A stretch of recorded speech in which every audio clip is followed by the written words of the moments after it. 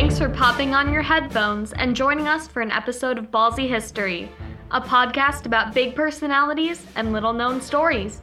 Settle in for a tour of the outrageous acts, incredible stories, and outsized characters that shape history. We're your hosts, Elizabeth, Elise, Elliot, and Maureen. We're glad you're tuning in.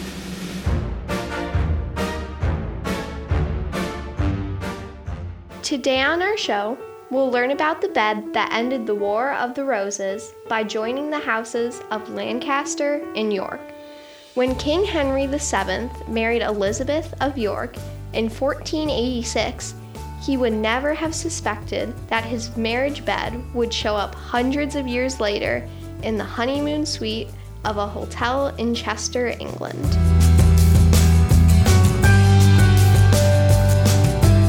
Shout out to fan Josh Fry for his excellent suggestion that we dig into this topic on our show.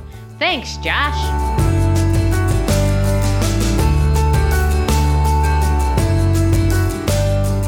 In 2014, builders converting the Redland House Hotel dismantled a bed during renovations and were ready to leave it out for trash pickup when it was suggested that maybe the wooden four-poster ought to go up for auction.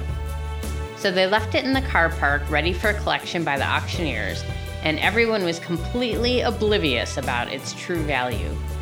What nobody predicted at the time was that this was actually the earliest royal bed in the country and one of the most significant artifacts of early Tudor history.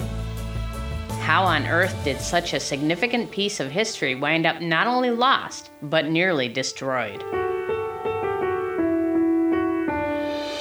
To learn about Henry VII and why his marriage bed was so important, we'll need to take a quick look on what Winston Churchill called the most ferocious and implacable quarrel of which there is factual record. From 1455 to 1487, England was engulfed in a civil war, though many times the battles were small and years apart. The Wars of the Roses was fought between two rival families who laid claims to the throne of England, the House of Lancaster and the House of York, two rival branches of the English royal family. In fact, George R.R. Martin based much of the War of the Five Kings in the Game of Thrones series on events that happened during the Wars of Roses. Much like the fictional series, there was plenty of rivalry for the throne, weak monarchs, shifting loyalties, murder, scheming protectors of the realm, and even assistance from across the narrow sea, in this case, the English Channel. This was a convoluted and violent series of events. The Battle of Towton is considered the bloodiest ever fought on English soil. Archaeologists are still uncovering human remains from it today. They have also found pieces of early handheld guns, which may have blown apart when fired, making them dangerous to use. Wars of the Roses is so called because of the symbols of the two warring houses, a red rose for the House of Lancaster and a white rose for the House of York. For just over 30 years, the rivals fought, killed, and plotted against each other. Enter Henry Tudor, a member of one of the branches of the House of Lancaster. He raised an army in France and invaded England to claim the throne for himself. At the Battle of Bosworth Field, his forces defeated the forces of King Richard III, who was killed on the battlefield, ending the Plantagenet dynasty. Henry Tudor became Henry VII. To heal the bad feelings between Lancaster and York, the Duke of Buckingham came up with a solution: have Henry marry Elizabeth of York. The Tudors would reign supreme over England for the better part of the next century. This dynasty was the first of the modern age, and included Henry VIII and his grandchildren Edward VI, Mary, and Elizabeth I. This bed was symbolic in many ways, not only as the literal marriage bed for the new husband and wife, but where the two houses met.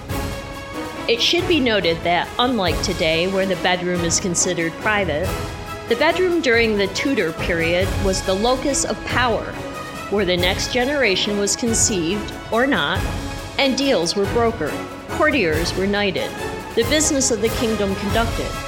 What took place in and around the bed of a king impacted society, history, even politics.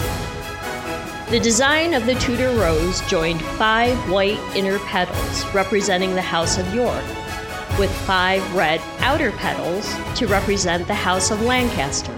King Henry's 527-year-old piece of furniture was also known as the Paradise Bed. Its carved headboard is arranged as a triptych. One panel shows the arms of France, one shows the arms of England, and the middle panel depicts the king and queen as Adam and Eve in paradise, making a pledge, one hand over heart with the other clasped around the apple. Such imagery showed the couple transmuted into Christ and surrounded by the fruits of paradise.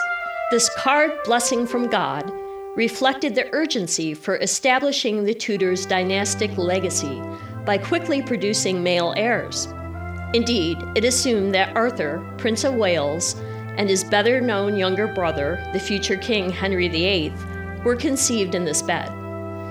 The tree on the headboard includes grapes, apples, strawberries, and acorns, symbols of fertility, peace, and fidelity. It also features the red rose of Lancaster and the white rose of York, providing another clue that the bed dates to the first months of the new king's rule before the combined red and white Tudor rose symbol debut. This storied bed was saved from the trash heap by an antique dealer and put up for auction where it was listed as, quote, profusely carved Victorian 4-poster bed with armoral shields, unquote, and sold for £2,200 to an antique furniture restorer, Ian Colson. As he began to look over the piece, the age of the timber, the size of the piece, the carvings, such as lions, made him wonder if there was a royal connection. He contacted the chief executive of the World Monuments Fund Britain, sharing that he thought the frame belonged to the Tudor period. The bed itself has signs of extensive repairs, which is unusual for a quote-unquote more recent Victorian piece of furniture, as it was originally listed in the auction description.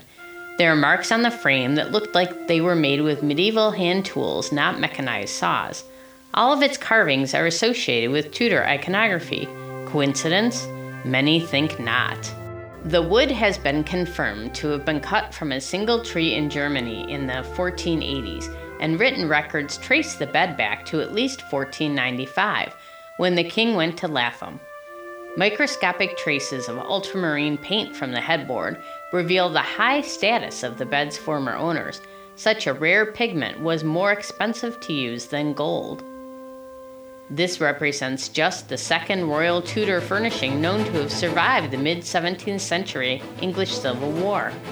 The other is a fragment of the headboard belonging to Henry VIII and his fourth wife, Anne of Cleves. Jonathan Foyle, chief executive of World Monuments Fund, states, "This bed belonged to Henry VII. It has to be the most important piece of furniture in England, and arguably royal artifact. Even the Westminster coronation chair has less to say than this." In 1842, an architect named George Shaw discovered the bed in a dilapidated state, and his workshop created copies, selling them to British aristocrats as rediscovered family heirlooms.